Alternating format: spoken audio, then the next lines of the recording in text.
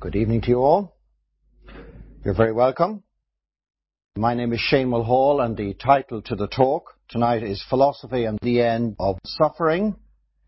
And the subtitle is To Understand It is to be Free of It. So that's the challenge for you, that if you can understand this talk, you will be free of suffering forever. And if you don't get your money back anyway. So, what I would say also, because it's such a fundamental topic, there's quite a lot in the talk. What I would advise you to do is not to try and remember it as it proceeds, but simply to hear it. If you do that, then when the time comes that you need to remember something, you will remember it. If you're suffering during the talk, you'll remember every bit of it. All right? I'm going to remember every bit of it. All right. Well, the first thing is that it's important to understand the true nature of the creation. And the Shankaracharya, the man that the School of Philosophy put all its questions to, this is what he said. The design of this universe, expressed by the blissful desire of the Absolute, is very simple. It is designed to produce bliss all the way through. The whole of this creation is for enjoyment, but it is necessary to resort to right ways, right means, and right actions. It has never been said that there will be no difficulties in this creation, which is a blissful creation. But the reason for the creation is only knowledge and bliss. Why then should one find confusion, pain, and fear, and die without any understanding? In this creation, everything exists, plain and simple, even today. But our education, our social and cultural systems make the simple become complicated, the blissful become painful, and what should be love become fear.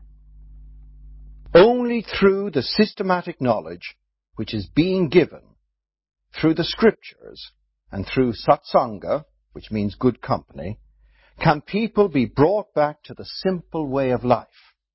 And then they will see for themselves that there is no reason for confusion, fear, or pain. So, in truth, this is a creation of bliss. Suffering may be experienced, but as the Shankaracharya says, there's no reason for it. Now, we need to differentiate between pain and suffering. Again, the Shankaracharya says, there are two effects of disease. One is pain, caused by physical illness, and the other is suffering, like grief or sorrow, which may come through the physical illness.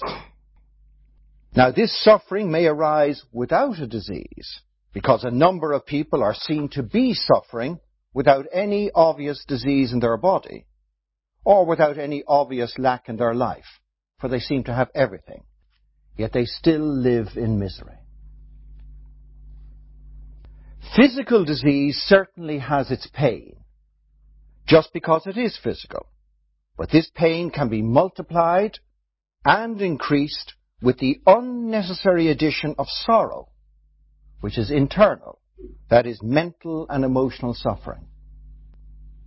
So one can increase or decrease the effect of physical pain. There are examples of people who have had physical pain, and yet they do not become full of misery. So the physical pain can come and without much effect leave them when it is due to go. Now, given the existence of the body, pain and pleasure are both natural and both inevitable. But suffering is voluntary and is taken on in error. Now, secondly, we need to differentiate between bliss and happiness. Bliss is our true nature, it's not a state, and because of this, it's ever present. Its presence may be forgotten by the mind, just as when the mind attends to one person in particular, it may forget the presence of others. Forgotten or not, bliss is always present.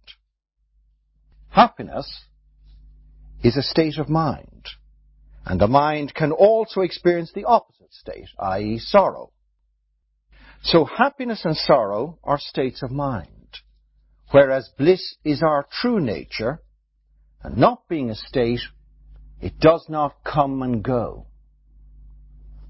Now, Khalil Gibran says in The Prophet, "When you are joyous, look deep into your heart, and you shall find it is only that which has given you sorrow that is giving you joy. When you are sorrowful, look again in your heart, and you shall see that in truth you are weeping for that which has been your delight." Some of you say joy is greater than sorrow, and others say, nay, sorrow is the greater. But I say unto you, they are inseparable. Together they come, and when one sits alone with you at your board, remember that the other is asleep upon your bed. Now, if the presence of something brings us joy or happiness, then its absence will bring us sorrow. And this is utterly mechanical and totally inevitable. And if we are in this state, since things come and go, then also so must joy and sorrow come and go for us. And they come in equal measure. The more joy something brings us, so also the more sorrow must it also bring us. Now, what is the cause of suffering? Well, the Buddha said, "You suffer for yourself alone. No one compels you." And Mother Teresa said, "We humans, not God, create pain and suffering." So how could this be? Why would man create suffering for himself? It can only be a mistake. And so what is that mistake? It is a mistake born of ignorance.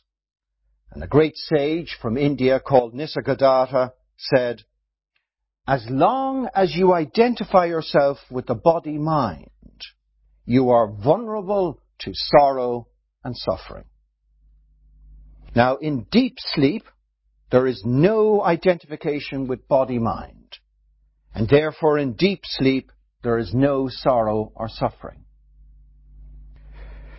Now, why should identification with the body-mind lead to sorrow and suffering? Because the body-mind is limited. Identifying with the limited inevitably leads to desire in the mistaken belief that with the acquisition of what we desire, life will be less limited. However, desires are never satisfied. They simply increase on being satisfied. To satisfy a desire is like heaping fuel on the fire in order to put the fire out. Also, with the increase in means comes the increase in wants. For example, with an increase in wealth, have we not found that our wants increased also? An old 42-inch plasma screen is not big enough anymore. Desire unfailingly leads to attachment, and with attachment there must be sorrow in the absence of what we are attached to. And this is because we only desire what we do not have. Thus, as the Buddha and Mother Teresa said, we are the source and creators of our own suffering. So let us look at love as an example. The only fruit of pure love is true happiness. But our experience can be that love has brought us sorrow. How? Well, we are all traders in love, because with attachment we want a return from what is ours. We do not give and we shall receive, but we give so that we shall receive. Our sorrow does not arise from the love that we give, but from our expectation or demand of love in return. Much of our sorrow comes from being broken-hearted when people fail to live up to our expectations. Now, there is no misery when there is no want, no desire. The great secret of true happiness is this: the man who asks for no return, the perfectly unselfish man, is the most happy. As free of desire, free of expectation, he is also free of misery or sorrow. Now, what desire does is to narrow love. When there is no desire, love is for all and is free. But when love is confined by desire and is thus mingled with selfishness, then it causes suffering. Love that seeks nothing for itself could not cause suffering. So there is one cause of sorrow, and that is desire leading to attachment. When we are attached, we are caught. The man of desire is a slave, forever chasing the goods of the world, a desperate and failed attempt to find the limitless in the acquisition of more of the limited. Now, the energy that is fed into desires and their attainment is what weakens us. When we become detached, then we regain our natural strength. Then nothing in the world will harm us. Like the healthy man, surrounded by millions of microbes, who does not succumb to illness, whereas the weakened man, surrounded by the same microbes, does become ill. So, how may sorrow be intensified, or prolonged, or added to, or created? And there are a number of things. I'm sure we'll recognize this. The first way is by reliving events. We perpetuate our pain, keeping it alive, by replaying our hurts over and over again in the mind, magnifying our injustices in the process. So we pay for the same thing many times. We would not do it for goods, but we do it with sorrow. So you wouldn't go into a newsagent and say, look, can I have the Irish Times, and give the person €2, and then when he hands you the paper you say, could I give you another €2? And then when he pockets that, you say, could I give you another €2?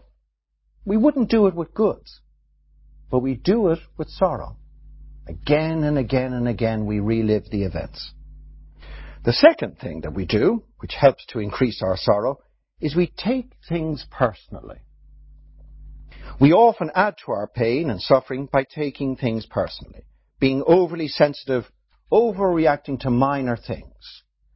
Taking small things too seriously, we blow them out of all proportion. We personalize our pain and thus narrow our field of vision by interpreting or misinterpreting everything that happens in terms of its impact solely on us. We see them as if they were intentionally perpetrated on us. And then nothing is then perceived as accidental or unintended, but as being deliberately undertaken to hurt us. In the way when you've invited somebody out to dinner and you're really looking forward to it, they're excellent company, it's an excellent restaurant, and about a half an hour before you're ready to depart, they ring you up and say, by the way, I've come down with the flu. You're really angry with them. They shouldn't do this. They should be healthy on the day that I invite them out.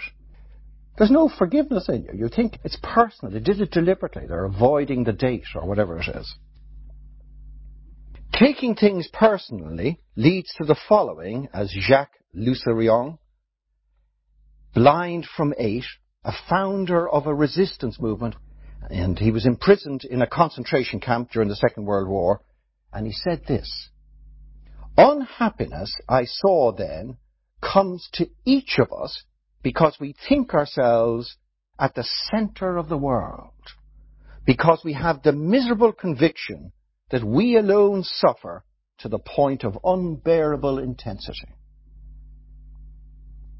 The next factor which increases our suffering is whether we respond or react. So whether we suffer or not depends on whether we react or respond. If someone maligns us and we react negatively, then we destroy our own peace of mind. And this is a very important point. We add as much suffering to the world when we take offence as when we give offence. We may not be able to control negativity or malice in others, but we can determine whether we suffer or not by whether we choose to respond or react to it. The next factor which adds to our suffering is the feeling that it's unfair. What's happening to me is unfair. So if we add to our problems the feeling that it is unfair, this additional ingredient is powerful fuel for creating increased mental unrest. Also, the belief in unfairness incapacitates us to solve the problem. The next factor, which is closely related, is the victim identity. We look for someone or something to blame for our suffering. Then I must be the victim of someone or something. And with a victim identity, we can become the perpetual victim of our dysfunctional family, of husband or wife, or boss, etc., etc. The next factor which enables us to increase our suffering is guilt. So holding on to the memory of our past transgressions with continued self-blame and self-hatred serves no purpose other than to be a relentless source of self-induced suffering. The only useful aspect of guilt is if it leads to the appreciation and possibility of rectifying things in the future. Otherwise, it is simply a means to enlarge and extend suffering. Guilt arises when we convince ourselves that we have made an irreparable mistake. It makes a transient problem permanent. I don't know if you remember the scene from Gandhi, where close to the end of the film, he's on one of his hunger strikes, and he's doing this in order to stop the conflict between the Muslims and the Hindus. And slowly but surely around India, the conflicts begin to subside until there's only conflict in one city, the city where he's actually on this hunger strike. And a gang of Hindus burst into his quarters. And some of them begin to put down their arms. But one man said, "There's no point in me putting down my arms. I'm damned to go to hell." And he related the story how he had, during the conflict, taken up a Muslim baby and dashed its brains out, killing it. And he said, "So there is no salvation for me." And if you remember the scene, Gandhi looked at him and he says, "I know a way out of hell." It's fantastic, of course. "I know a way out of hell." And he said, "What I want you to do is I want you to adopt a child orphaned in this conflict, a Muslim child orphaned in this conflict, and I want you to raise it as a Muslim," which would be, of course, a remarkable challenge for a Hindu. And that is a way out of hell. The next factor which manages to increase our suffering is resistance. Whatever the pleasure or pain, it will not last. Life is change. To the degree that we refuse to accept this fact and resist natural life changes, we continue to perpetuate our own suffering. If we define our self-image in terms of what we used to look like, or what we were able to do when younger, then we will inevitably suffer as we get older. The more we try to hold on to that which passes, the more grotesque and disturbed life becomes. All you have to do is consider somebody maybe that you've seen who's undergone excessive plastic surgery. It's why I've cut back on it personally myself. Even the dog is looking at me strangely now. As Thomas à Kempis says, if you bear the cross unwillingly, you make it a burden and load yourself more heavily.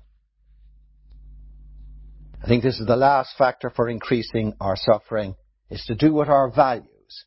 And Marcus Aurelius, the great Roman emperor, he said, if you are distressed by anything external, the pain is not due to the thing itself, but to your estimation of it.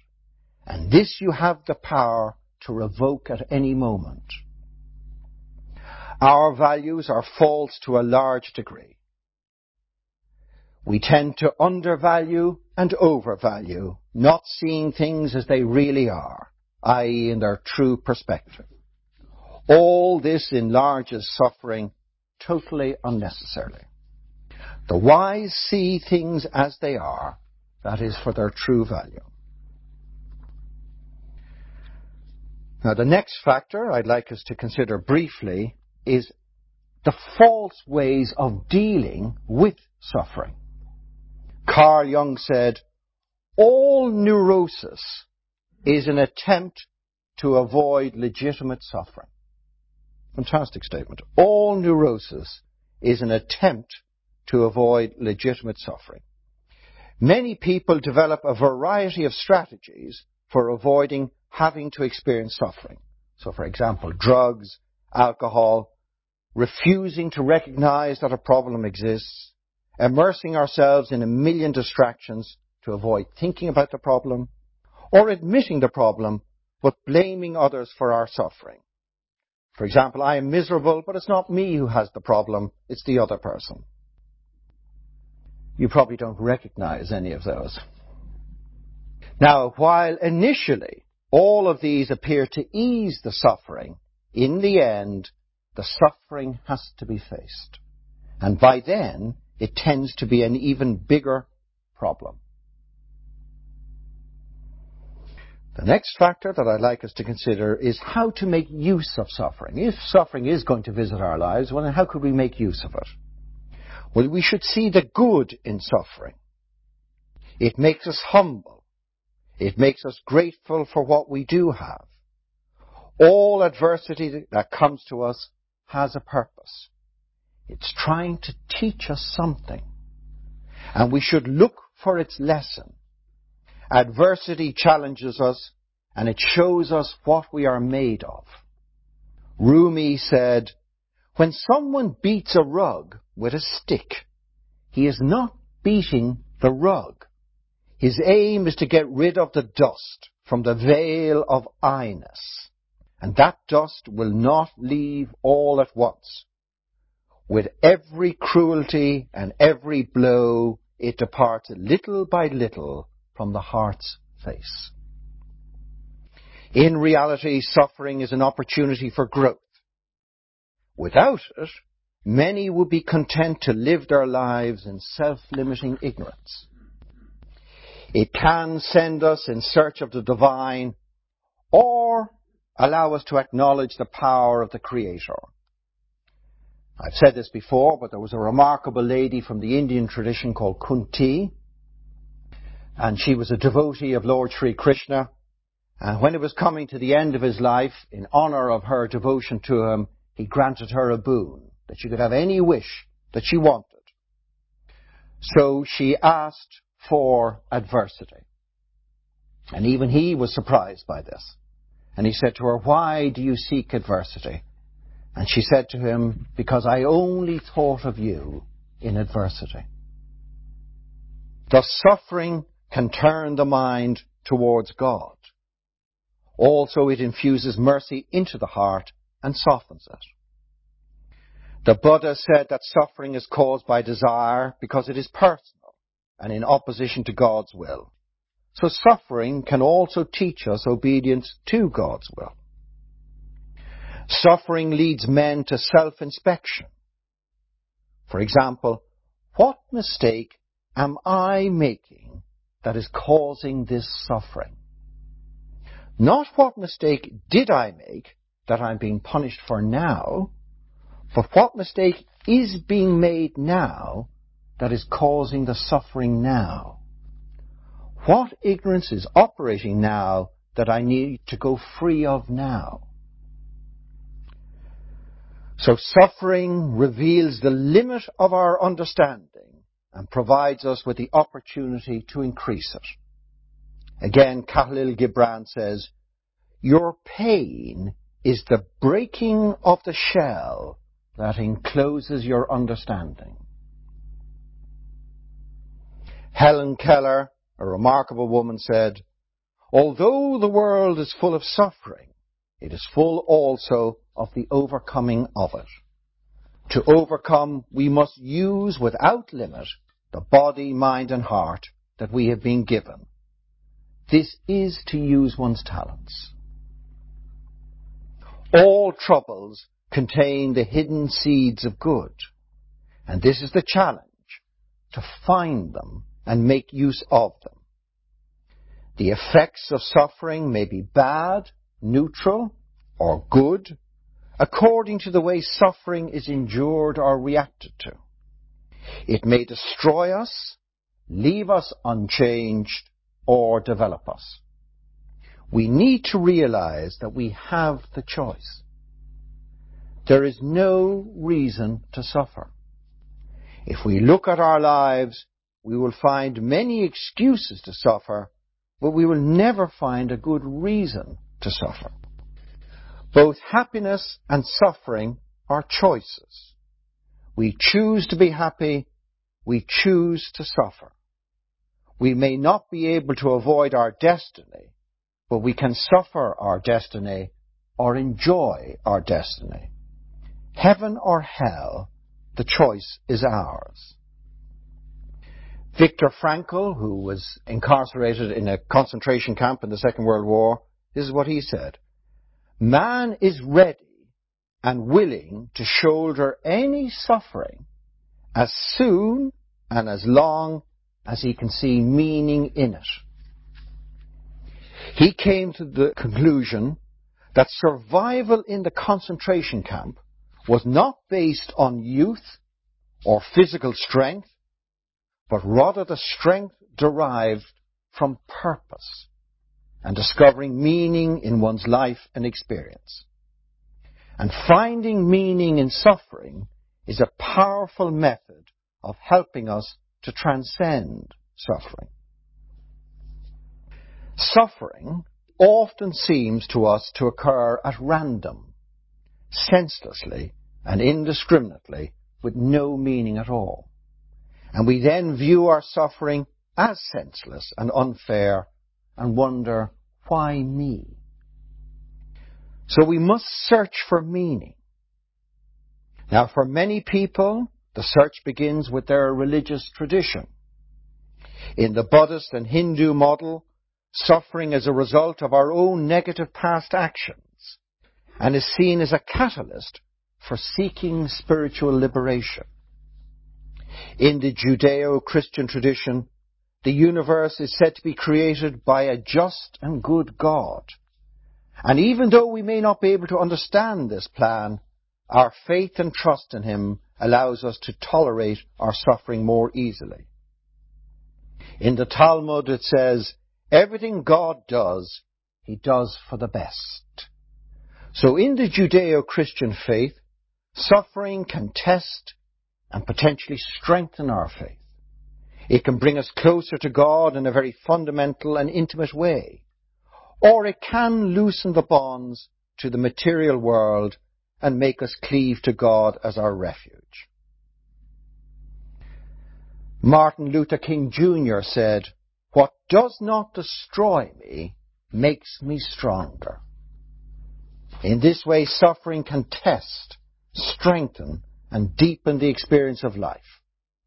At other times, suffering can soften us, make us more sensitive and gentle.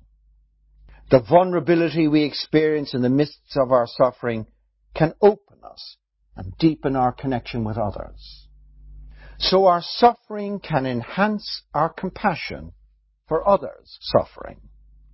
William Wordsworth said, "A deep distress hath humanized my soul."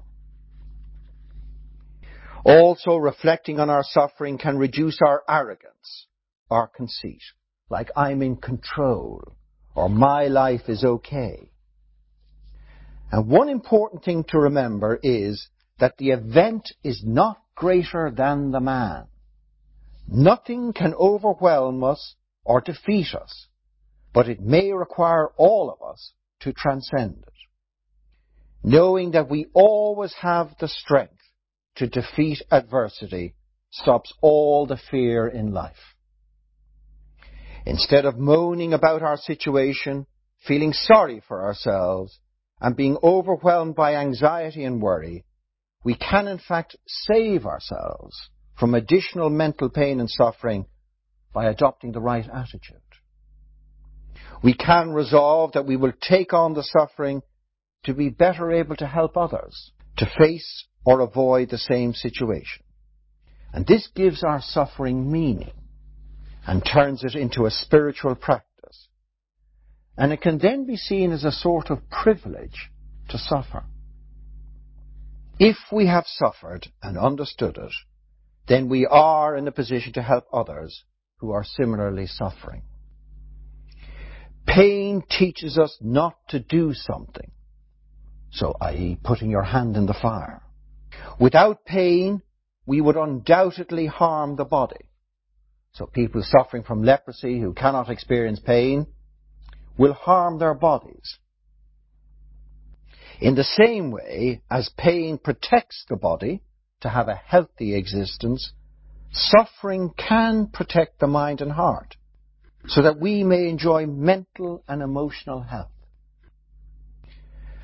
So we may not enjoy pain, but we can be grateful for the fact that we can experience it. By understanding the cause of suffering, we can develop the resolve to put an end to it and any deeds which contribute to it. So how can we help others with their suffering? And there are 3 ways.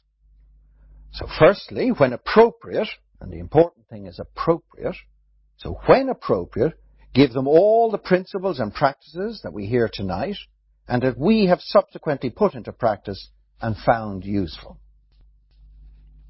Secondly, we can be a reservoir of peace and goodness so that those in need can feed off us. And the Shankaracharya says this: there is a much better way of helping others. It is not to have the desire as such, but to meditate so purely that there is such a wealth of goodness in the individual that anyone who is in need can come and get it naturally. In this way, it will be abundantly available to everyone, very much like the sun, which does not direct its light to any single place, but anybody who wants to have help or light from the sun can take it. So the better way is to have finer energy, or more sattva, which is fine energy, in oneself. This can be used by anybody who needs it. And the third way we can help the suffering of others is we can take on the suffering of others ourselves. And again, the Shankaracharya, in the book called Good Company, he tells the story of his guru. And he said, "My Guruji once met a disciple who had severe pains in his leg. In compassion, he said to the disciple, 'Your pain will dissolve.' And it did dissolve, but it appeared in his own feet. No cure was possible because it was there without any physical cause. The pain lasted for 3 years, but Guruji never complained." This, of course, is the play of compassion. Some people of pure mind redeem other people's suffering. It costs them suffering, but it never affects their minds, because no claim is made and no complaint is sounded. The self remains detached as witness, and the play simply goes on with minimum disturbance. Now, how are we to reduce our suffering? And there are again many ways to do this. Firstly, we can expand the viewing point. With suffering, there's always a narrowing of the viewing point. So realize that every event has different aspects. What at one angle may seem tragic and unfair, from another angle can be seen to have been an extremely useful experience. So I've told the story many times before, but when I was a young man, there was a girl I loved and she died in a car crash. And so when it happened, it broke my heart and the grief was just horrendous. I thought it was completely an evil and unnecessary and terrible event. But the miracle of that event is that I have never grieved since. And I've had to bury my parents and people I've loved. It cured this person of grief. So it had its good aspect to it as well. With narrowing of outlook, we may focus unduly on the problem, thinking that we are the only one going through the problem. And this leads to a sense of total isolation. This kind of self-absorption then can make the problem seem very intense. It helps if we realize that many others are facing similar or even worse problems. And when it appears that someone has caused the suffering, we tend to see them as all bad. If we look from a different angle, we see that they also have a lot of positive qualities. And we need to recognize that the tendency to see someone or something as completely negative is due to our own distorted perception based on our mental projection, rather than the true nature of the person or thing. If we look carefully, we see also that the act which is the apparent cause of our suffering has also presented us with certain opportunities for growth or self-development, which otherwise would not have been available to us. We need to appreciate that hatred is a great block to personal growth. If we can learn to develop patience and tolerance towards our enemies, then everything else in life becomes much easier. Our compassion towards all others will flow much easier. Without adversity, we would never develop patience. The second factor to reduce our suffering is the need for a supple mind. A supple mind allows us to embrace all of our life. Our knowledge of good and evil is so fixed, it is the cause of most of our suffering. Good and evil are our invention. They relate to time, space, and valuation. And a very simple example is that if you're a gardener and you're doing up your garden and you get in a whole load of topsoil, and as you pour the topsoil onto the flower beds or the vegetable beds, you'll feel this soil and say, what magnificent soil, isn't it just so beautiful and perfect, and the smell of it and the look of it, and it's just great. If you happen to have put a bit of it onto your boots and then you walk into your pale suede pink carpet, which has now got muddy footprints of it, it's no longer delightful topsoil. It's muck. Muck on your carpet. It just depends where it is.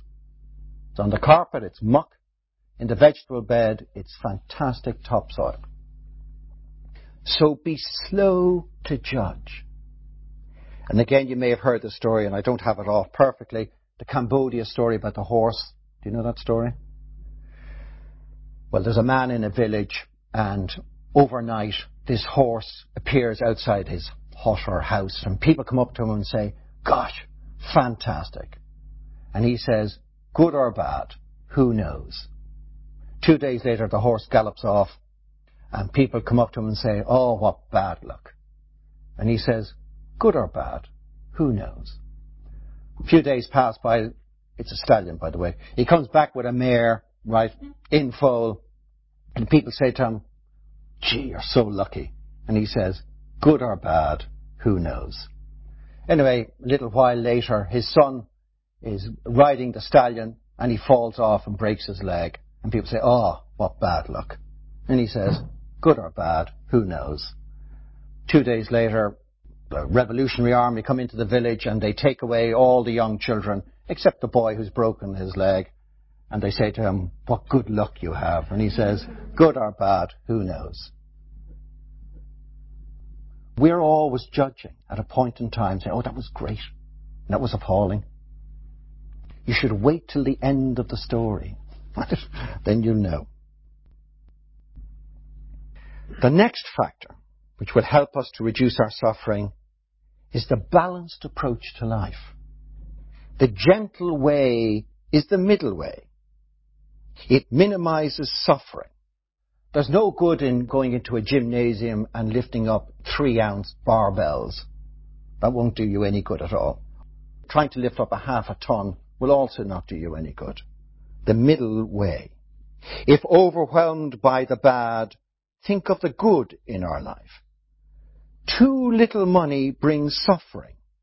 So does too much. I know you won't believe that, but trust me. Too much money brings suffering. Having more than we need causes suffering. An example is food. No matter how good the lobster thermidor is, the third serving is no good to you. Wanting more all the time is simply feeding discontent. If we always want more, we will always feel discontent. The next factor is do not avoid the inevitable. We try not to think of disease, old age and death, but it is better to familiarize ourselves with them. Seeing them as natural and inevitable, the dread for them goes. If not familiar with them, they come as a shock and cause tremendous disturbance. When something moves from difficult to inevitable and is seen as such, it no longer disturbs us. Just repeat that. When something moves from difficult to inevitable and is seen as such, it no longer disturbs us. Do you know when you arrive at the gate or the check-in and you think you can still get on the plane, you can actually see the plane on the runway and it hasn't taken off, right? And you try to persuade the check-in person to let you on. You know the agony, the absolute agony, as you're convinced I can still get on that plane if I can just persuade this person to let me. But what happens when the plane takes off? Then you realize, I'm not getting on this plane. Then all the resistance goes, and it doesn't disturb you. Now there's an opportunity to drink my head off. The next factor is learn to tolerate adversity in your life. Experience pain is natural. If we have a body, and most of you seem to have, it will suffer pain. Seeing it as natural, we will tolerate it. Often we reject pain as unnatural. However, see it as a part of life. We see pleasure as a part of life, so see pain in the same light also. Because we see pleasure as success, we often see pain as failure. Just see both as a natural part of existence. The next factor for reducing our suffering is that our beliefs determine the level of suffering. If we believe only in the material, the loss of a loved one is terrible. If we believe in an afterlife or rebirth, it will lessen the suffering. If we know who we are, then there will be no suffering. If we wish to remember those who have departed, the best way is to carry out the wishes of that person. So ask yourself, how would they wish us to behave in these circumstances? That is, after their death, and then do so. And this is really how to honour the dead. The more we value the presence of anything, the more we must suffer its absence. So make sure we value the trivial and unimportant as trivial and unimportant, or else we will suffer unnecessarily. Bigger and better things reduce the importance of small and inferior things. So make your life bigger, and then you will suffer less. So that will all help us to reduce our suffering. But how can we eliminate suffering? As was said at the beginning of the talk, the true nature of man is eternal bliss. And this is never lost, but it may be covered over and therefore not experienced. All suffering is caused by man not living in accordance with his true nature, or put in another way, is due to ignorance. Since knowledge dissolves ignorance, if man can come to know his true nature again and live in accordance with his true nature, then misery or suffering can be dissolved forever.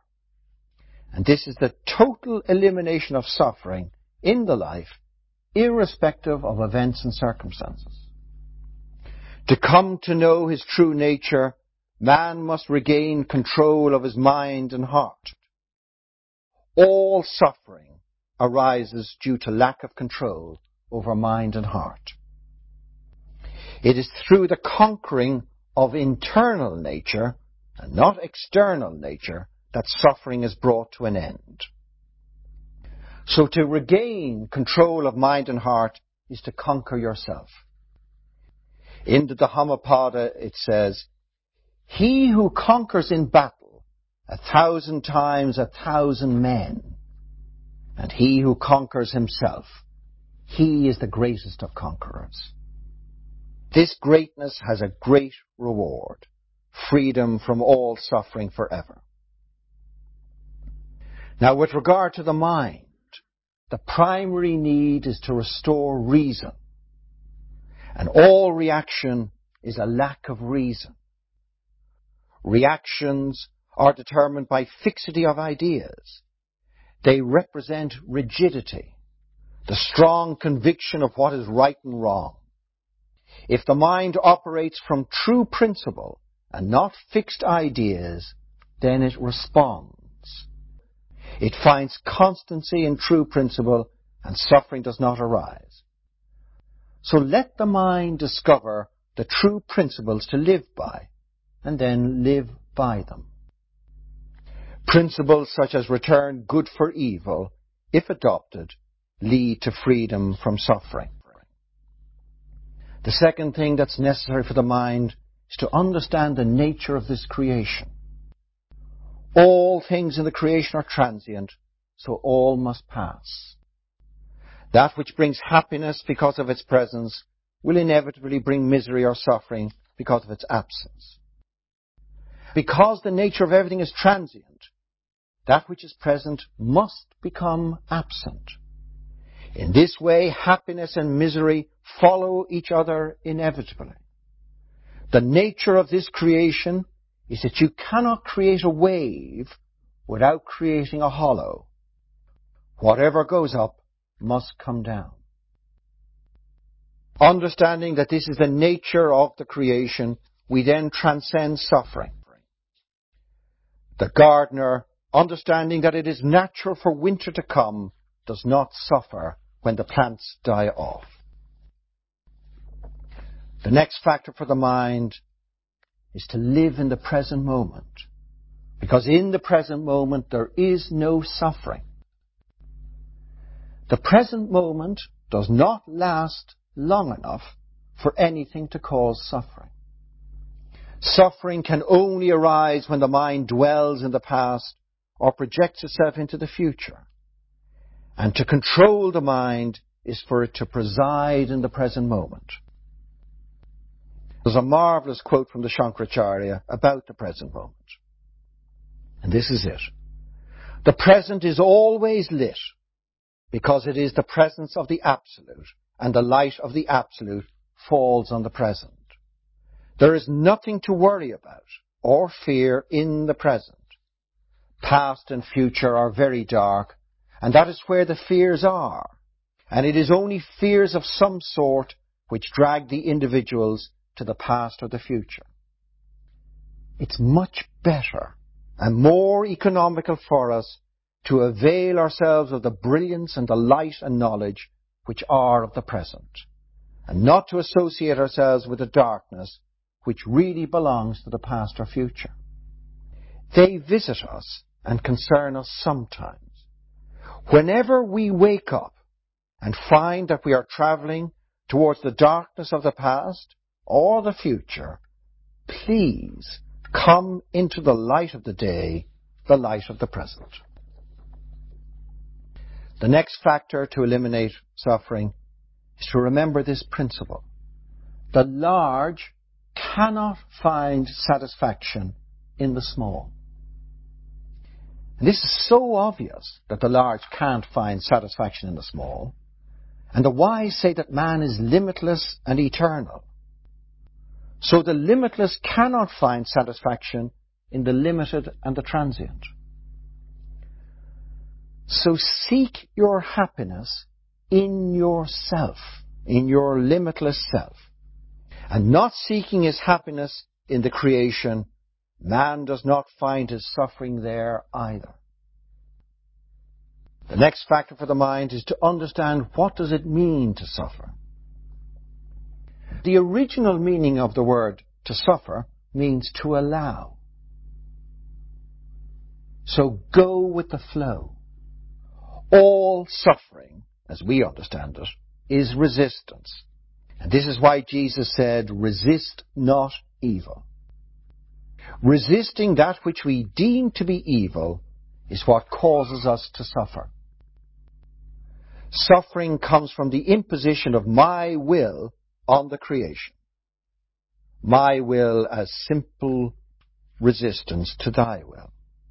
As Hermann Hesse said, love your suffering. Do not resist it. Do not flee from it. Give yourself to it. It is only your aversion that hurts, nothing else. We can choose self-abandonment or self-assertion. With self-assertion comes suffering, and with self-abandonment comes, as we would say in religious terms, the presence of God. And in the presence of God, there cannot be any suffering. The whole of life is giving, and learn that in the end, nature will force us to give. So give willingly. We come into this life and start to accumulate, but nature takes it all back again. Whether we resist or hold on to temporarily, all in the long run are compelled to give up everything. So accede to this great demand of nature, let it run its course, and there can be no suffering. Giving does not mean we end up with nothing. Give willingly, and it will come back multiplied 1,000-fold. The next factor for the mind is to remember that nothing is personal in this creation. And when we understand this, then we will not suffer. The creation unfolds under law, and law is impersonal. Taking things personally is what causes us to suffer. And there's a nice, a very informative story from the Buddhist tradition about a lady called Kisagotami. So in the time of the Buddha, a woman named Kisagotami suffered the death of her only child. She went to the Buddha, paid homage, and asked, "Can you make a medicine that will restore my child?" "I know of such a medicine," the Buddha replied, "but in order to make it, I must have certain ingredients. I require that the mustard seed be taken from a household where no child, spouse, parent or servant has died. The woman agreed and began going from house to house in search of the mustard seed.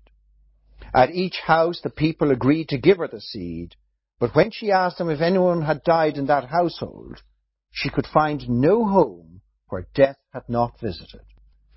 In one house a daughter, in another a servant, in others a husband or parent had died.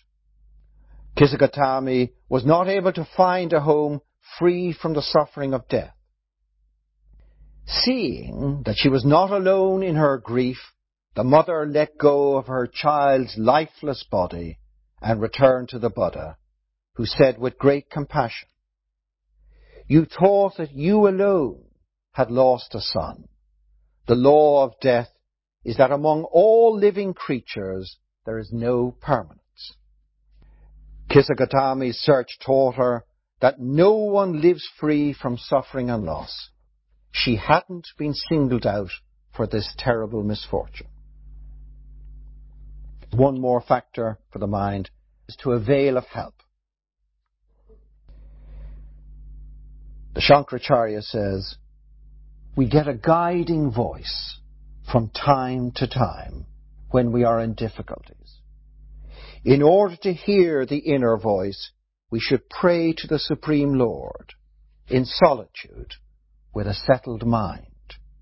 Then an answer to bring us face to face with success is sure to come forth. And the key is with a settled mind. Our mind can be a desperate mind, an untrusting mind, a demanding mind, or a settled, still mind. In a way, only when we shut up can we hear God talking, and He will always guide us if we turn to Him. The Shankaracharya says another amazing point. He says, there is one decision that you can make. And if you make this one decision, it will be the end of all your suffering. So you're ready to make it, are you? Just one, that's all. One simple decision. And it's not, give me all your money. Which I wouldn't mind if it was the decision, but it's a different decision. This is what he says. Release from misery comes from true knowledge, which takes no account of riches or poverty, sickness or health. Discrimination is the key. Through it, one can see one's own desires for things one lacks. One can also see that those who have the things one covets are not happy. Neither happiness nor misery dwell in things, but in one's own decision, made through discrimination, that acquisition of worldly things will bring neither. Following that decision, detachment comes, releasing from misery and bringing happiness. So that's all you have to do, is make that decision. That happiness and misery do not lie in the possession or absence of things. There is no thing that can make you happy, and there is no thing that can make you miserable. And if you decide that once and for all, you'll never suffer again. And the last factor for the mind is identification. We identify with the body, mind, heart. So we say that we are male or a mother or an engineer or whatever. And this identifying results in suffering. The proof of this is that the same problems exist while in deep sleep. But because there is no identification in deep sleep, there's no suffering. However, we cannot sleep all the time, despite some people's best endeavours. The need is to cease to identify with the body, mind, heart in the waking state. And the following are 3 aids to loosening the bonds of identification while you are awake. The first thing is substitution. Simply attend to something else. The mind cannot attend to 2 things at once. So if it attends to something else, it forgets that which is causing the suffering. We can always ask the question, when we are dwelling on our suffering, is there something more useful that I could be doing now? And there always is, and go and do it. The second thing is serving others, and that is similar to distraction and works because the heart is busy caring for others. Being busy caring for others, it is turned outwards, and being turned outwards, it cannot consider its own misery. Only when the heart is turned inwards can it become miserable and suffer. A heart turned outwards is a happy heart, irrespective of circumstances in life. And the third factor is detachment. With detachment, we are indifferent to suffering, but only our own. When others suffer, we are compassionate. When we suffer, we are unmoved. We are attached when we hold on to something, and we are detached when we let go. So do not grab, do not resist, just let go. With regard to the heart, the key is acceptance. And to accept is to know how to suffer. Thomas à Kempis said, "He who knoweth how to suffer will enjoy much peace. Such a one is conqueror of himself and Lord of the world, a friend of Christ, and an heir to heaven." And to be patient is to accept. And again, St. Philip Neri says, "In this life there is not purgatory, but only heaven or hell. For he who bears affliction with patience has paradise, and he who does not has hell." The second thing for the heart to eliminate suffering is forgiveness. And forgiveness is for our own mental well-being, so that we may be free of any wrongs done to us. We need to forgive those who hurt us. They are forgiven because we don't want to suffer every time we remember what they did. And we will have truly forgiven when we can see or think of the person and no reaction arises anymore. It is like being able to touch a wound and it does not hurt anymore. Then we can say it is completely healed. We may protest that we cannot forgive, but the truth is that we've learned not to forgive. We've decided not to forgive. Not forgiving is to do with refusal and pride, and not to do with inability to forgive. Our inflated importance makes it impossible. Our refusal to forgive is seen by us as how we can punish others, but it is we who suffer. And the most important person to forgive is ourselves. We once loved ourselves, and forgiving ourselves restores our self-love. So stop rejecting yourself. Stop carrying all that blame and guilt. All suffering in the end is self-inflicted. Nobody does it to us. Accept who we are and everybody else too. And once we accept who we really are, we no longer suffer. And the third factor for the heart is responsibility and choice. It's always useful to look and see in what way we may be contributing to the problem. When suffering, the tendency is to seek one single cause and then to exonerate ourselves completely from responsibility. Many factors contribute to any event, and we should always see our own part in it. Also, a useful question to ask is, can I change how I feel about this situation? And again, the answer is always yes. On realizing this, exercise choice and choose that which is conducive to happiness and not to suffering. So to conclude, Happiness and suffering are states and therefore subject to change. We do not want a state. We want to discover the unchanging. The unchanging is beyond states and therefore does not suffer. The Spirit does not suffer.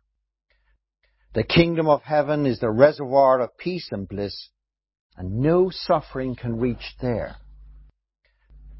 What is the Spirit? It is awareness, and it's here right now. It is witnessing consciousness, and it is my true self. As awareness, it's fully informed, but as awareness, it does not experience. And again, the Shankaracharya gives a very practical example. He says, in practical life, a doctor operates on patients and knows them to be in pain and misery, but he himself does not experience pain and misery as real to himself. Pain is there, but as information, not as experience. He then relates this to the experience of the person with whom he is in conversation with. The discourse is taking place and the body is in pain. Things are happening and our true self is just watching.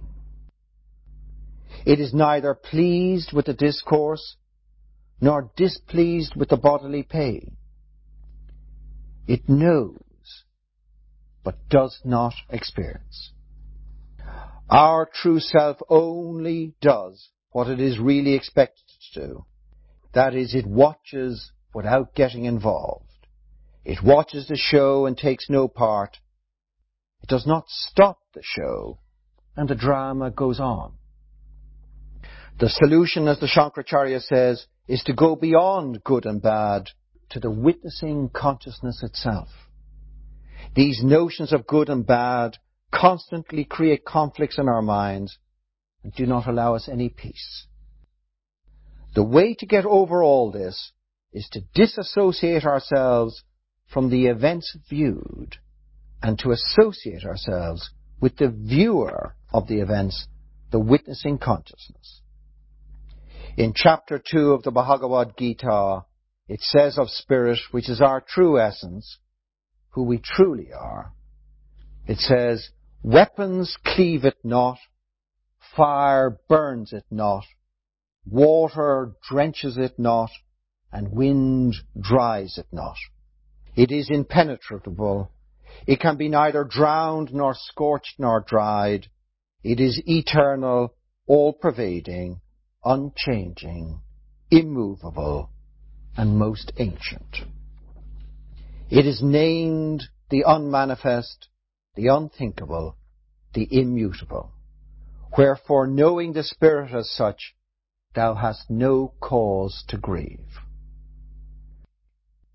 So know the Spirit as such, know our true self as such, and we will not grieve. We will not suffer. We are born to be blissful, to enjoy life. We are not here to suffer, and some may choose to suffer. Adam and Eve made the choice to suffer, but we don't have to.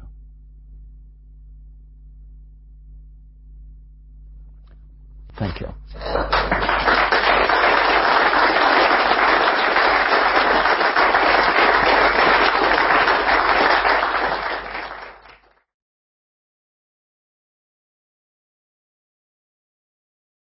So, what questions would you like to ask? You mentioned at the outset of your talk that the Buddhist idea of suffering, and in fact, and the Hindu as well, perhaps comes from there's a karmic element to suffering. And then further on in your discourse, you said that if you want to know about the suffering, understand the moment, understand your present circumstances, and work through the ignorance to find out what this suffering is, to understand the suffering. So a simple person like myself would see those two ideas as conflicting. Yes. Can you help? Yes. what is meant by, say, the Hindu Buddhist point of view is that your past actions determine your present events. All right? They do not determine how you will respond to it now, but they will determine the events. So let's say, and just take something very mild, according to this tradition, if you did something of a negative status, what will happen is you'll get the flu in this life or something like that. Okay? So along comes the flu. But whether you become a miserable person or not is not determined by a past event. The flu is.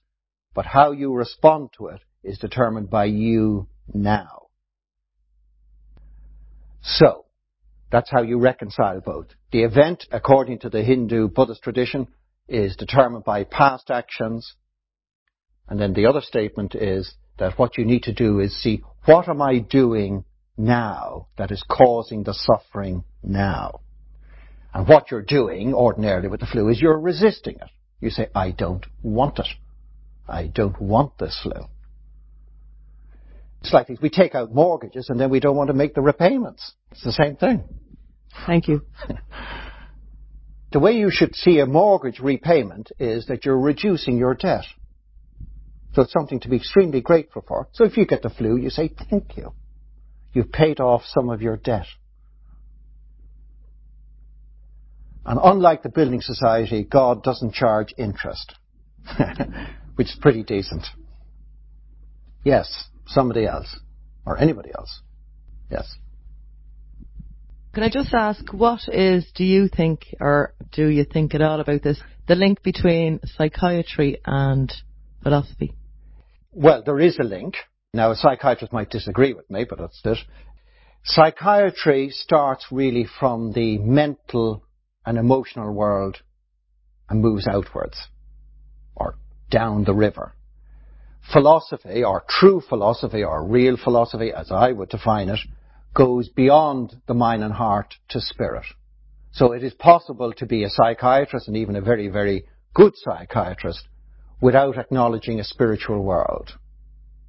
What philosophy, or at least the philosophy of the school of philosophy, says is that's not the beginning. It's not the source. And just as if you want to understand a river, you can't go halfway up the river and then travel down it and understand why the river is the way it is. If you want to understand a river, you must go to its source and then travel the whole way down. So the difference between philosophy and psychiatry is that philosophy goes to the source of the river, or the source of everything, which the philosophy of the school of philosophy would say is spirit or consciousness or awareness. And only with that can you get complete understanding. So that would be the difference between the two. Thanks. This gentleman here. Sorry, if you just wait for the microphone, if that's okay. Otherwise, your question will not be immortalized. Yeah, exactly. Well, don't worry, I'll edit it out if it's not up to scratch. I'm only joking now, right? No, I was just wondering, you were saying the big moment in terms of when you were grieving, that afterwards you never, or didn't grieve in that depth again. No, not even any depth. There was no grief. There's been freedom from grief. And so I was wondering, were you aware of philosophy before that, or was it as a result of that, or? Well, if I just briefly tell the story, the full version is too long. The grief, when this young lady died, and I was 19 at the time, it was horrendous, absolutely horrendous. So all the normal features of grief were absolutely present. The anger, the bewilderment, the desire to end one's life, all those sort of things. And so this went on month after month for about 3 or 4 months. I'm supposed to be at university. I'm not interested in a degree or qualifying or anything like that. So I'm sitting at home most days. On this particular day, I'm sitting at home, and it's about 9:30 in the morning. And I'm in this rocking chair. And there's French doors out to the garden, and I'm rocking away in this chair, and the sound in my mind is, I just want to die. Okay?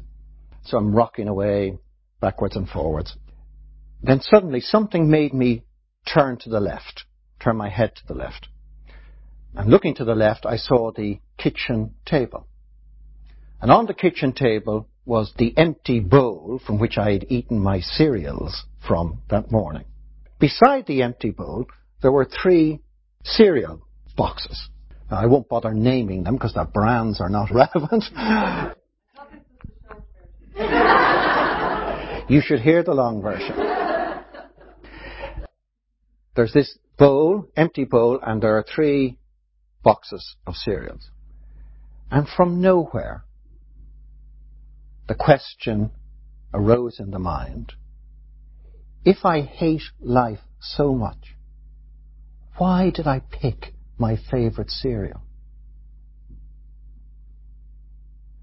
Now, in a moment, all the grief dissolved. And then a second question arose in the mind.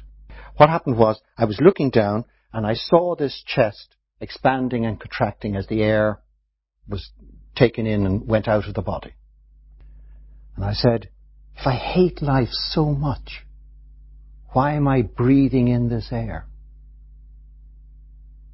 And in that moment I realized that I loved life, and I got out of the chair. And that was the end of it. And it never came back again. So that was all before philosophy, because I was 19 years of age. And then many years later, philosophy came into the life. That was a magical moment of release, but with no understanding. Does that make sense? It was just release. Afterwards, philosophy confirmed that release. And it just never went away again. And one has buried people who one absolutely loved.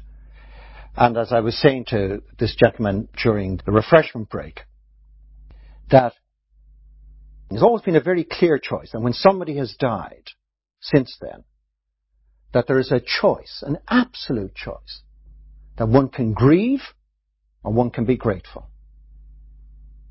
One could be grateful that person was in my life for 5 hours, 5 weeks, 5 years, 25 years, 50 years, or whatever.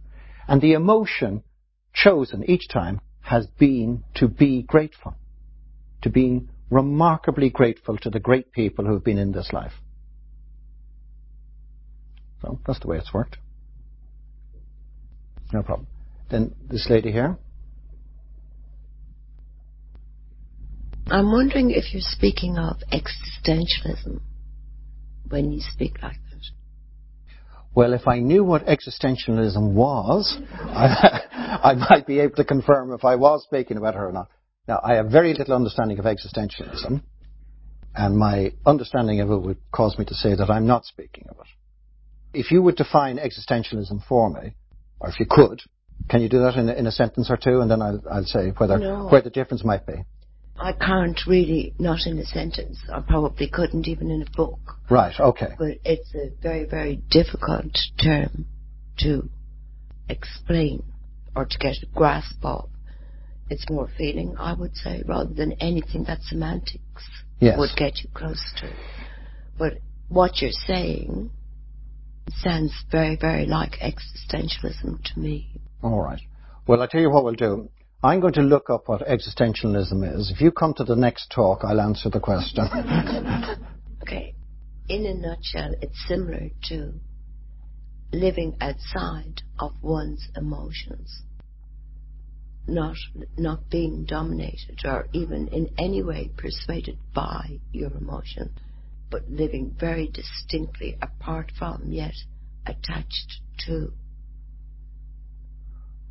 It's a very difficult concept. Yes, okay.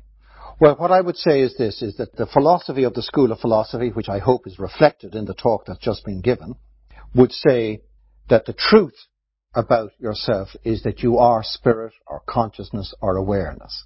And that spirit or consciousness or awareness is beyond the emotions, beyond the mind, and beyond the body. And in fact, the body cannot affect it, nor can the mind affect it, nor can the emotions affect it. However, that consciousness can effectively use that body, mind and heart to express its essential nature through the heart, mind and body. So the detachment from it is not isolation from it, but is simply, if you want to call it, divine detachment or divine indifference, rather than separation. Not being a slave. Exactly. Absolutely. That is existentialism. All right. Well, then I've learned something tonight. That's excellent. No problem. Thank you. Anybody else? Yes, there's a gentleman there. I'm just assuming from what you're saying that you'd agree that suffering on that basis is kind of a blessing, because clearly without it, if what we're trying to get is freedom from or finding the source of what we are or who we are, without suffering we wouldn't have any reason to strive towards that or to move towards that. So in a way, without suffering we would never have the opportunity to find out who we truly are. Would you agree with that? To a point, if I have understood what you've said. It's not that suffering is necessary, that the discovery of who you are in truth necessitates suffering. But if suffering does visit your life, you can make use of it. Clearly an opportunity. Yes, it's an opportunity. There is, in fact, no obstacle to you discovering who you are. So whether good fortune comes your way, or suffering comes your way, or adversity comes your way, both can be utilized. And the question is, are you going to embrace all of your life, or only the good bits? The trouble about pleasure is that you tend to fall asleep. You'll notice this, if people stroke your hand, you go into a little bit of a dream. You know? Right? And you think, who needs God? Right? I've got what I wanted. Right? The trouble about pleasure is that it can make you temporarily satisfied. The marvelous thing about pain is it won't leave you satisfied, not even for a second. So pain makes you move. So just like, let's say you're all sitting as you are sitting now, and let's say you're not sitting excellently, so that a pain arises in a particular limb in the body, you will move to relieve that pain. If you get extremely comfortable, you just might go asleep. So pleasure and pain, good fortune, bad fortune, they can all be used. And the wise man or the wise aspirant, spiritual aspirant, will use every aspect of life to help his or her journey. But it's not obligatory. You shouldn't leave this room going out looking for a bit of suffering to help me on my way. Or you shouldn't cause it to others saying, I'm simply helping them on their way. If I didn't love them so much, I wouldn't cause them to suffer so much. That would be erroneous. Is that okay? Yes. And then there was, this gentleman here. Just there. This topic of suffering is, I think, occurs to many of us in the context of illness, and particularly unexpected illness or the tragedy of cancer, those kind of things. And I'm thinking of it, though, in a different way. The suffering of Jesus, for example, as redemptive behavior, chosen against his will, but with his will. And I'm just wondering whether or not you could just kind of walk through a little of these ideas from that point of view, because that's a point of view that we don't normally engage when we think about suffering and pain.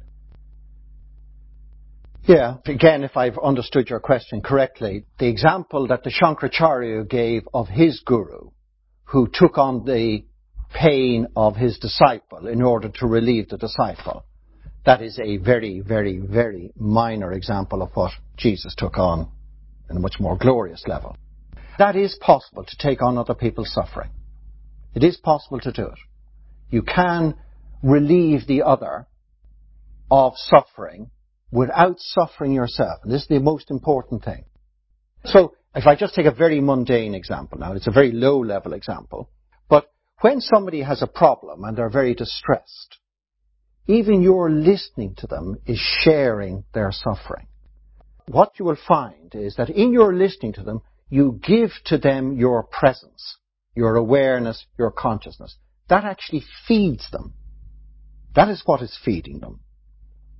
And in feeding them that way, they're giving you their misery and you're giving them back your awareness or consciousness. They then leave the meeting saying, that was fantastic. Even if you've said nothing, they feel as if the burden has been lightened. Now, if you've got a compassionate heart, their suffering will have entered your heart. The danger is then you become weighed down by their suffering. So it's a bit like they pour the poison or their poison into your mouth. It's important that you don't swallow. So the minute they leave the room, you spit. Right? You spit it out. And that's the most important thing. Again, if I just use an example by the Shankaracharya, what he said was that compassion is a natural human emotion, and that is the willingness to share the suffering of others and relieve them of that suffering. But he said there is compassion under ignorance and there's compassion under wisdom. And compassion under ignorance is where you're moved by the misery of another to become miserable yourself. And so now we have a doubling of the misery of the world. Because we had one person miserable and now we have two people miserable. Then the compassion under wisdom is where you're moved by the misery of another to remove the misery in the other. And now we have an elimination of misery. So it's very important that the feeling of compassion for the suffering of others leads to action to remove the suffering in the other, rather than just, oh, I feel so sorry for you, and you go home miserable yourself. That is of no benefit to the world or yourself. It simply drains you of the energy to help others. It is a fantastic thing to do.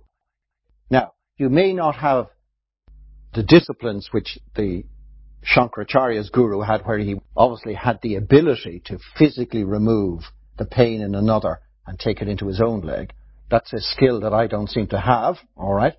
But it is possible to take on the misery and suffering of others.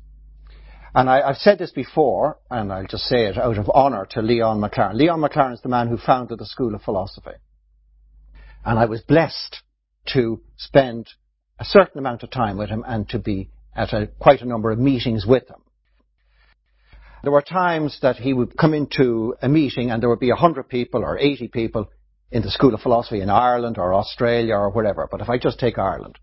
So there'd be, let's say, 80 darkened souls sitting in this room, all miserable, feeling they were making no progress, trapped in ignorance, etc., etc. And he would come in and he would begin to speak the truth about the self. And what you would see, if you watched, you would see 80 souls getting brighter and brighter and brighter and be lightened or enlightened. Okay? Now, because I was asked to become the head of the School of Philosophy in Ireland, then at the end of the meeting, when he went back to the room to rest, I would go with him. As I said, he would be like a sort of godlike when he was in this meeting, uplifting everybody, and then he would go back to the room and he would sit down and he would be ice cold. Right? And no matter how much coal you put on the fire and how many blankets you wrapped him in, his body would be shaking like this. Because what had happened was he had taken all the doubts and misery and darkness of 80 people and taken it onto himself. And sometimes it would take him 30 minutes or an hour while he let it go. An hour later he'd be fine. But it would take a while for him to let it go. That's because he had a very compassionate heart. So you can do that, but you need to do it wisely. Because if you swallow the poison, you only kill yourself and then you're no good to anybody. So you have to learn to be able to take the suffering of others and then, if you want to put it, pass it back. So that you go free, the other person has gone free, and you go free as well. And that is a fantastic thing to do. And all counsellors and good psychiatrists and psychologists and psychotherapists, this is what they do. This is what all people who listen to other people do. But the main thing is to make sure that you're not damaged by the misery of another. You don't do that by freezing your heart. You must leave your heart absolutely open so the person can pour all their troubles into your heart, but then you must learn how to deal with it. I'll finish by saying this. When I was asked to be head of the School of Philosophy, I thought there might be a secret volume of how to be a leader of a School of Philosophy. You see, and I thought it would be at least 800 pages long and there'd be all these tips of how to do it. Anyway, So I'm now head of the School of Philosophy for about 25 minutes, and there is no volume coming from anywhere to be presented to me. Leon McLaren only gave me 2 pieces of advice. The second piece is not relevant to your question, so I'll just give you the first one. He waved his finger at me, and it was a very dangerous finger, by the way, right? So he waved his very dangerous finger at me, and he said, replenish your energy. Right? And I've always remembered that. Because if you are, say, head of a school of philosophy or whatever, people do come to you with their problems, and you try to help them. There is an exchange. In excellent circumstances, they pour poison on you, and you give back healthy energy. If you're going to do this, then you must learn to replenish it. So in the School of Philosophy, the greatest single way of replenishing it is through meditation. It's absolutely essential that you replenish your energy every single day. And again, I'll just say it like this. What we tend to do is we have lost the knowledge that the day is the unit of life. We have now turned it into the week or the month or the year. So what we do is we overwork, and then we try to recover on our holidays, or we overwork from Monday to Friday and try to recover at the weekend. What the Shankaracharya said is this does not work. That would be like not eating for 6 days a week and then eating like a pig on Sunday, or not sleeping for 6 days a week and then sleeping all of Sunday or all of Saturday and Sunday. That would make you very unhealthy. So the unit of life is the day. And every day must have the appropriate amount of sleep, work, play, food, drink, etc., etc. If you can't get the day right, you won't get the week right. And you won't get the month right. You won't get the year right. And you won't get your life right. So the key is to find the measure of the day. And so you should sleep well, really well, and wake up full of energy. In the School of Philosophy, then you would meditate. So not only do you have that all nice bubbly energy, you get that very fine, fine energy.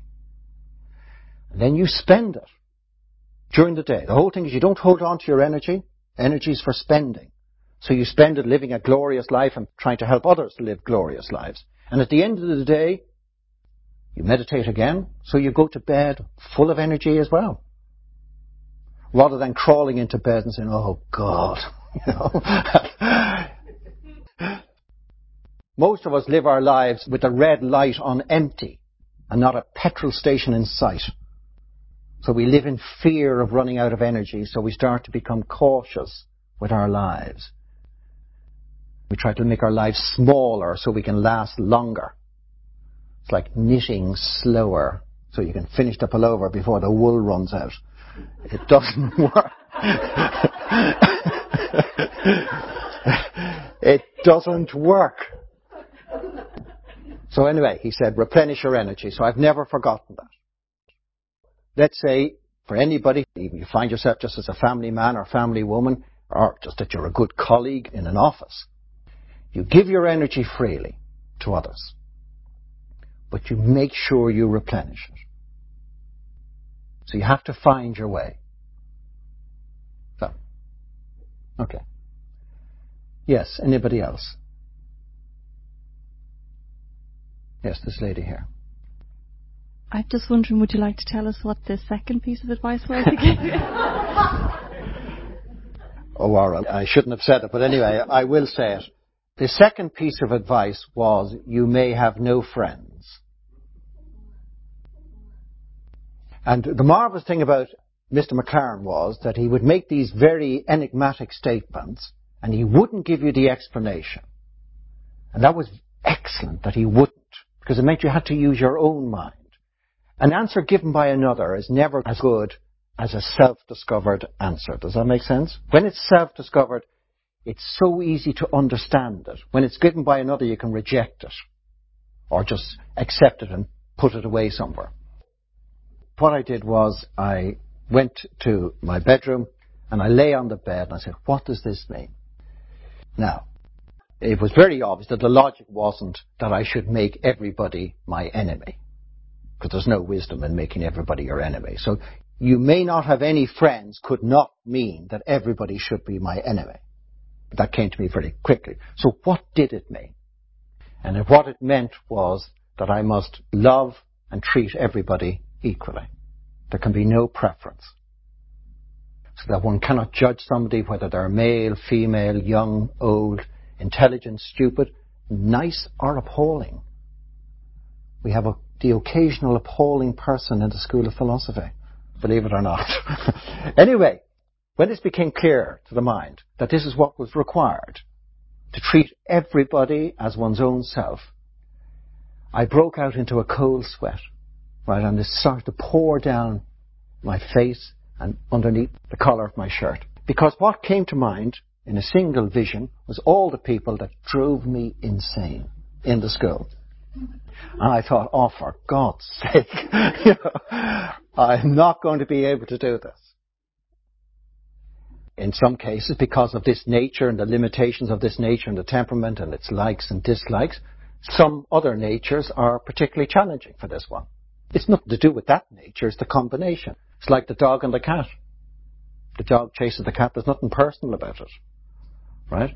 So, it's not the cat's fault. And it's not really the dog's fault. If you have those two natures, the dog will chase it. So there was a lot of work. Because it was very easy just to be naturally drawn to those whom one found pleasant and likeable and easy to get on with and all that sort of stuff. I just say one thing that I then resolved to do, which has been very useful. I resolved that I would never refuse to meet anybody. Never. No matter how busy I was, no matter how many times they came to me, no matter how many times one had given the same advice, right? and they came back again, not having taken it, so that I would never refuse to see anybody. And that was extremely liberating. Because you know the way sometimes if people say, well, look, would you like to meet for lunch or something? You think, well, do I want to or don't I want to?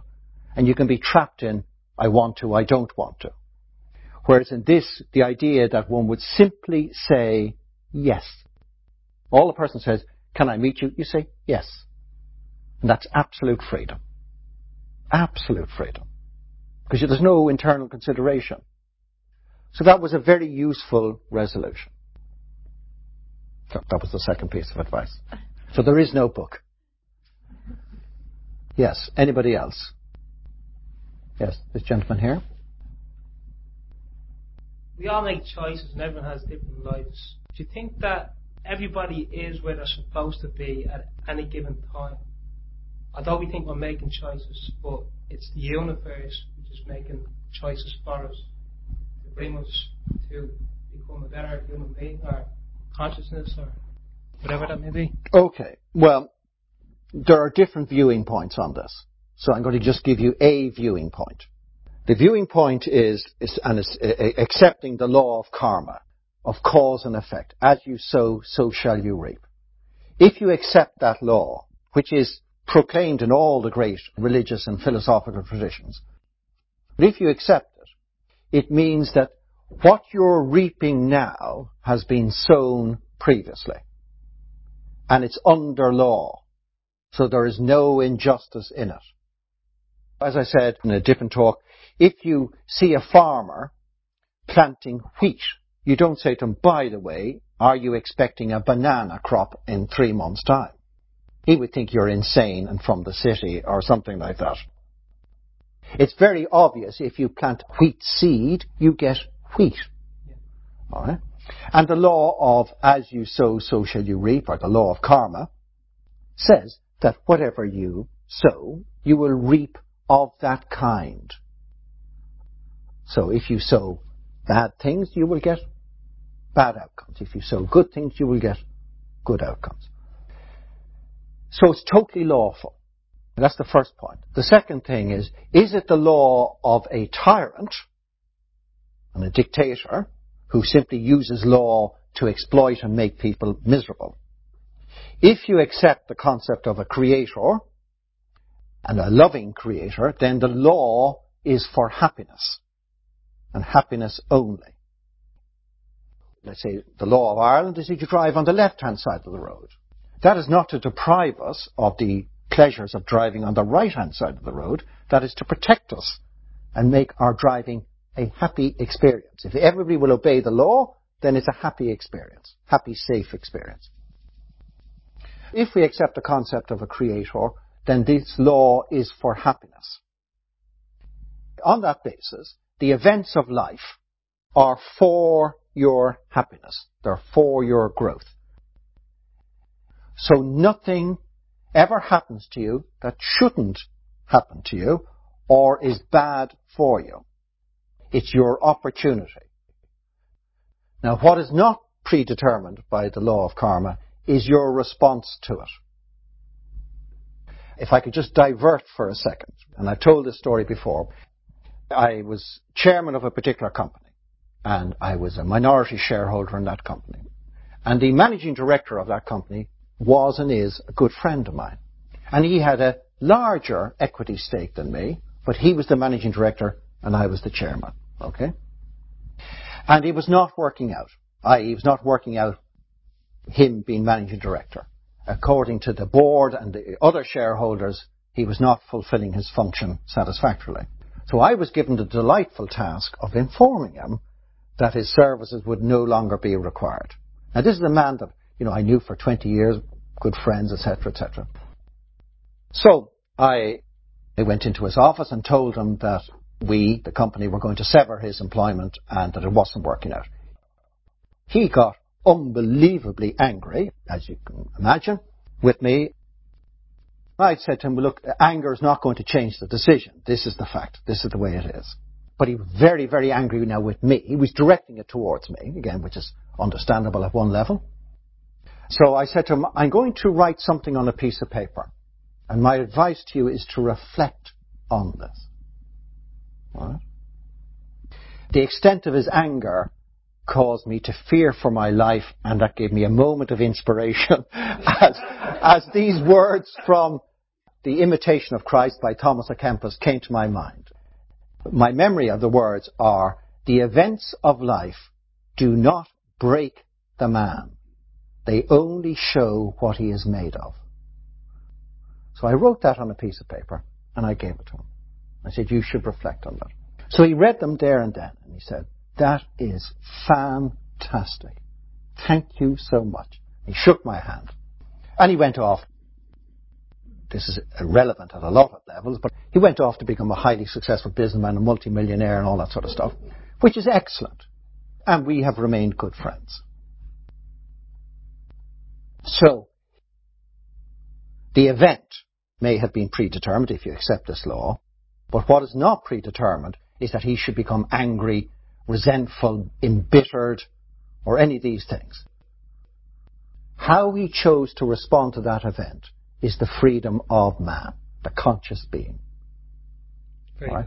And in order to be free, it's important to be very still and present and not carried away by emotions and ideas, taking things personally and why are you firing me and all that sort of stuff. Yeah. So, everything that has happened to you and that will happen to you is for your liberation according to this theory or system of knowledge. So never wish for a different life. It's a bit like this. Your only way to liberation is through your life. So certainly don't wish to be somebody else. If you wake up tomorrow morning as Brad Pitt, it may have certain advantages in certain areas of life, but you will be deprived of the opportunity to realize the self or to become liberated. You can only become liberated through your life. Is that okay? For that reason, you must welcome all of your life, good and bad, and respond to it and see what is it teaching you. And just like the adversity of this young lady dying when I was a young man, it could have done two things. It could have made me absolutely afraid of death forever, maybe afraid to love again because the pain was so horrendous. Or it could, in that regard to life, liberate me. So that's really it. Very good, thanks. Okay, no problem. Sorry, if you could just wait, or else we will not hear what Oscar Wilde ever said. He said when he was imprisoned for his Yes. homosexuality, Yes. he says, circumstances do not make the man, they reveal him. Very good. It's just exactly what you were Yeah, speaking no, of. absolutely. Yeah. Absolutely. No, very good. Yes? Anybody else? What's kind of the relationship between perfectionism and, is it just kind of do your best as you see your best, or No, do you know what I mean? Yeah, no, absolutely. Yeah. Perfectionism is a curse. A curse. As anybody who lives with a perfectionist can verify. It's a curse. It is not the product of a search for excellence. It's born of a fear of being a nobody. It is the belief that through my work I can prove to the world I am great. But with the deep down belief that I myself am not great. The perfectionist is never happy. The work is never good enough, particularly other people's work. It's never, ever, ever good enough. So the perfectionist is condemned to be eternally miserable. All right? And to inflict as much misery as he or she can on everybody else. Now, the story of the talents is an outstanding story in the Bible. Just outstanding. It has so much in it. The brief version, if you may remember, is you've got the servant who's granted 5 talents, and the servant who's granted 2 talents, and the servant who's granted 1 talent. And the servant with the 5 goes off and uses his 5 talents and turns them into 10. And he comes back to the master. The master says, you know, I gave you 5 and you came back with 10. Excellent servant. And he rewards him. And the guy who got the 2 went off and turned it into 4. And he came back and he was also rewarded. The guy who got the 1, out of fear that he might lose the 1, buried it and came back with the 1. Now you might have thought he was a pretty decent bloke. At least he didn't blow it in the bar. But in fact he was referred to as a wicked and slothful servant. And that is very significant. Because man is granted talents. He's the greatest of all the creatures. But he is obliged to multiply his talents. So that if he's got 1, he should double it at least. And if he's got 2, he turns it into 4, 5, 10. If you've got 2, you will not be condemned if you don't turn it into 7. Because you're not asked to turn it into 7. 4 is success for you. And for 5, if the guy who got 5 turned it into 9 and said, but sure I did better with the guy who turned the 2 into 4, that's not good enough. If you get 5, the goal for you is 10. And a very simple example of this in sort of modern life, when Special Olympics came to Ireland. Did you see the Special Olympics? I thought it was just amazing. Just fantastic. Now, I'd make up something. You saw people running the 100 metres in 47 seconds. Whereas Usain Bolt can run it in 9.8 something seconds. So at the level of running fast, it's pathetic. I could probably still do it in 47 seconds. But for a person with special needs, it's absolute success. Isn't it? And it melts your heart. You think, oh my God, that is brilliant. Because the correct emotions and the endeavour and everything is fulsome. You don't have to be as good as anybody else. You should never, ever, ever compare yourself to another human being. And you should never, ever, ever compare another human being to another human being. So don't ever compare little Freddie with little Mary. That'll only make Freddie wish to kill little Mary for being such a neat person, right? Or whatever it is. The greatest insult you can ever do is to compare one human being with another, because each is glorious in their own right. So success for a human being is not being number one. It's not beating other people, but I'll say it like this, but is beating your lesser self. Does that make sense? It is doing your best. So if a special needs athlete can run the 100 meters in 47 seconds, that is success. If Usain Bolt can do it in 9.82 seconds, that is success. If Usain Bolt does it in 35 seconds, that's not success. For him, the goal is 9.82 seconds, let's say, and for the Special Olympian, it's 47 seconds. So the only question you ever have to ask yourself is, am I doing my best? Now, it's a horrible question because we all know what the answer is. So, I'm afraid the words wicked and slothful will be written on your gravestone. It's a very good question to ask. I mean, it's a terrible question, but it's one of these very awakening questions. And when I have the courage, I do ask myself this question. As I look at all that I have been given, my father, my mother, the company of Leon McLaren, a few talents, and a few challenges and things like that. And I ask myself, well, have I given it my best? And when you know that you have given it your best, if you want to know, is when you be happy to die right now. But if you want some more time, just a bit more time, there's just a bit more for me to do, then you haven't been given it your best. When you're ready to go, you should always be packed and ready to go. And I mean emotionally packed. I don't mean you've got whatever they wrap the body in, right? That you've got that in your back pocket, right? But you should be emotionally packed. And again, this is a slight diversion from your question. Never, ever, ever die with unresolved issues. Be emotionally packed. Forgive everybody. Resolve all your differences. So that if you are taken unexpectedly, you go cleanly. At the end of every day, clean up your life. This is the other interesting thing. If you're a success, as we would call it in the world, you may still be miserable. There are lots of so-called successful people who are deeply unhappy. But if you give it your best, happiness is inevitable. It cannot be denied to you. So the surest way to happiness or real success as a human being is to do your best. The only competition is with yourself. Do you know what it's like when you try to get out of bed on a Saturday morning and there's two of you living in your mind? There's one who says, get out, and there's another one who's in charge of your legs. And he says, I think this is fantastic. Right?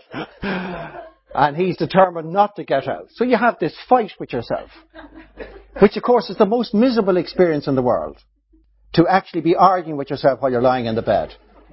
So you either lie on or you get out. Let's say the getting out is the better part of yourself. The competition is with the lesser elements.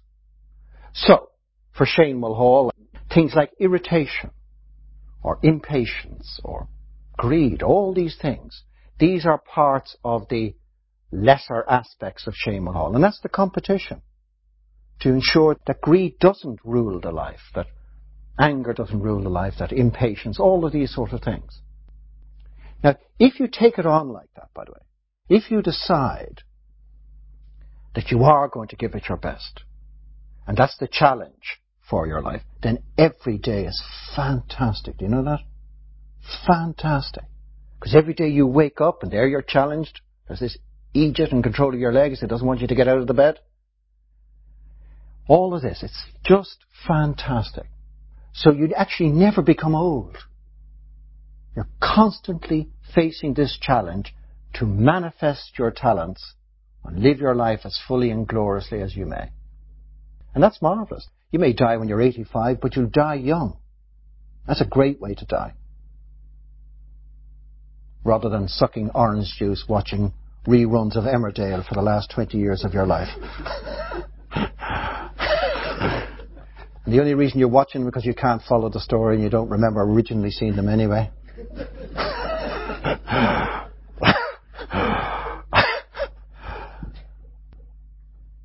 So, one last question, perhaps. Could even have a happy question. That would be very nice. We can't end on reruns of Emmerdale sucking oranges. I'll have to edit it from the thing. Is there one last question? Yes. Okay. I'm wondering if I was to follow your philosophy. Yes. I'm wondering if you personally ever have days when you're down, and if you do, can you live what you speak to us? Well, I don't think I have days when I'm down. That's not an experience. There are moments. So there are moments of forgetting, without a shadow of a doubt. It is possible for exclamations and foul language and complaints and irritations to arise in this mind and heart, but they don't really last any length of time. Because if the exclamation comes out or the irritation arises or the anger arises, very quickly memory re-establishes itself. And I've said this before, I think it's very, very useful. I don't know when it was, but maybe 20 years ago, I made another one of these resolutions. This life is full of very significant resolutions at different points in the life.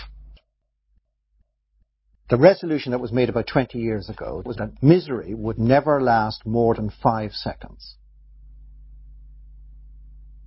More than 5 seconds. And the 5 seconds was because I'm a sentimental Irishman, and that would allow for 4 seconds of indulgence in misery and 1 second to dissolve it. So that's the rule for Shane Mulhall. That's the rule that Shane Mulhall has adopted. That misery will not last more than 5 seconds. And the experience is, it doesn't have to. It doesn't have to. So, for example, if you take, let's say, the experience of suffering, if you were to hold the words that are in this talk in your heart, there are so many different ways to dissolve your suffering within 5 seconds. There's 50 different ways. If you don't like that way, you can try the other way. My experience is that there are always tools available to this mind and heart to dissolve the misery. And again, 20 years ago, I decided I didn't like misery. I just don't enjoy it. I really like happiness. So I decided I would pick happiness. When it does happen, and it does happen, I mean, and it's not big events now. It's not big events like Manchester United losing at home now. It's little events like my keys dropping into a puddle. And with this increasingly arthritic back, having to bend all the way down to pick them up and dry them out before I stick them in the little keyhole. That can cause exclamations here, and why does this continually happen to me? They're just irritations. I'm speaking of sadness. Sadness? About what? Manchester United? No. We've won the championship too many times. It's impossible to be sad. One has to be realistic. No, there's no real sadness. Are you suggesting then that thoughts and emotions are one and the same? Ultimately, thoughts and emotions are the same. Yes. We describe them as different, just how we experience them. So if we're heart-centered at the time that we're experiencing it, we say, oh, I feel terrible. If we're mind-centered at the time we're experiencing it, we say, oh, I have a terrible thought in my mind. So they're basically the same, ultimately. But depending on whether we're emotionally centered or rationally centered at the time, we'll describe them as thoughts or feelings. Let's say somebody says to you, you're an absolute idiot, right? To say that takes about 2 seconds. Now, you can keep it alive in your heart for 20 years if you want to. Or you can let it pass. If you let it pass, it lasts 2 seconds. Now, let's say you can have a second for a reaction. Well, I think you're a bigger idiot. All right, that takes another 2 seconds. Now you're up to 4 seconds. Then you've got 1 second to dissolve it. That's the end of it.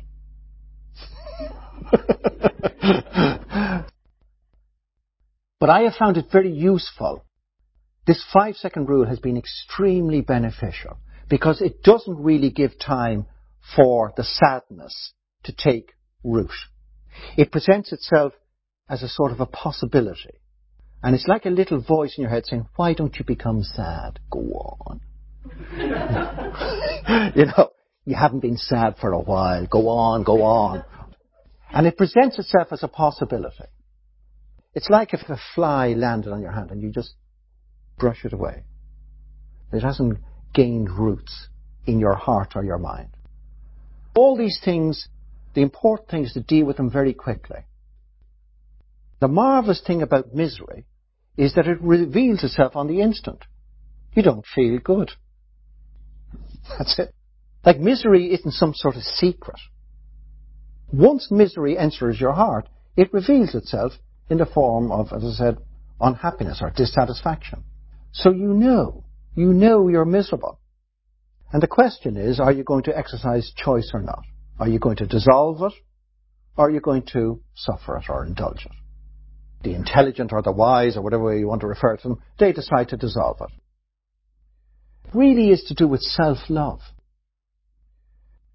Just like everybody else, there has been a diminution in wealth for Shaman Hall over the last couple of years. I can see you're all full of sadness now as you look at me with such compassionate hearts. But anyway, there has been a diminution, a serious diminution in wealth in the last couple of years. So that is a fact. Now, I can add to that by becoming miserable. So I can have a diminution in wealth and be miserable, or I can simply have diminution in wealth. One is a fact beyond my control, and the other one is absolutely under my control. Just as I would not stick burning cigarettes into the palm of my hand, why would I invite misery into my heart? There's no reason. There's no beneficiary to misery. And just if I find a piece of silver paper in my pocket and it's got no value, I take it out of my pocket and I put it in a bin.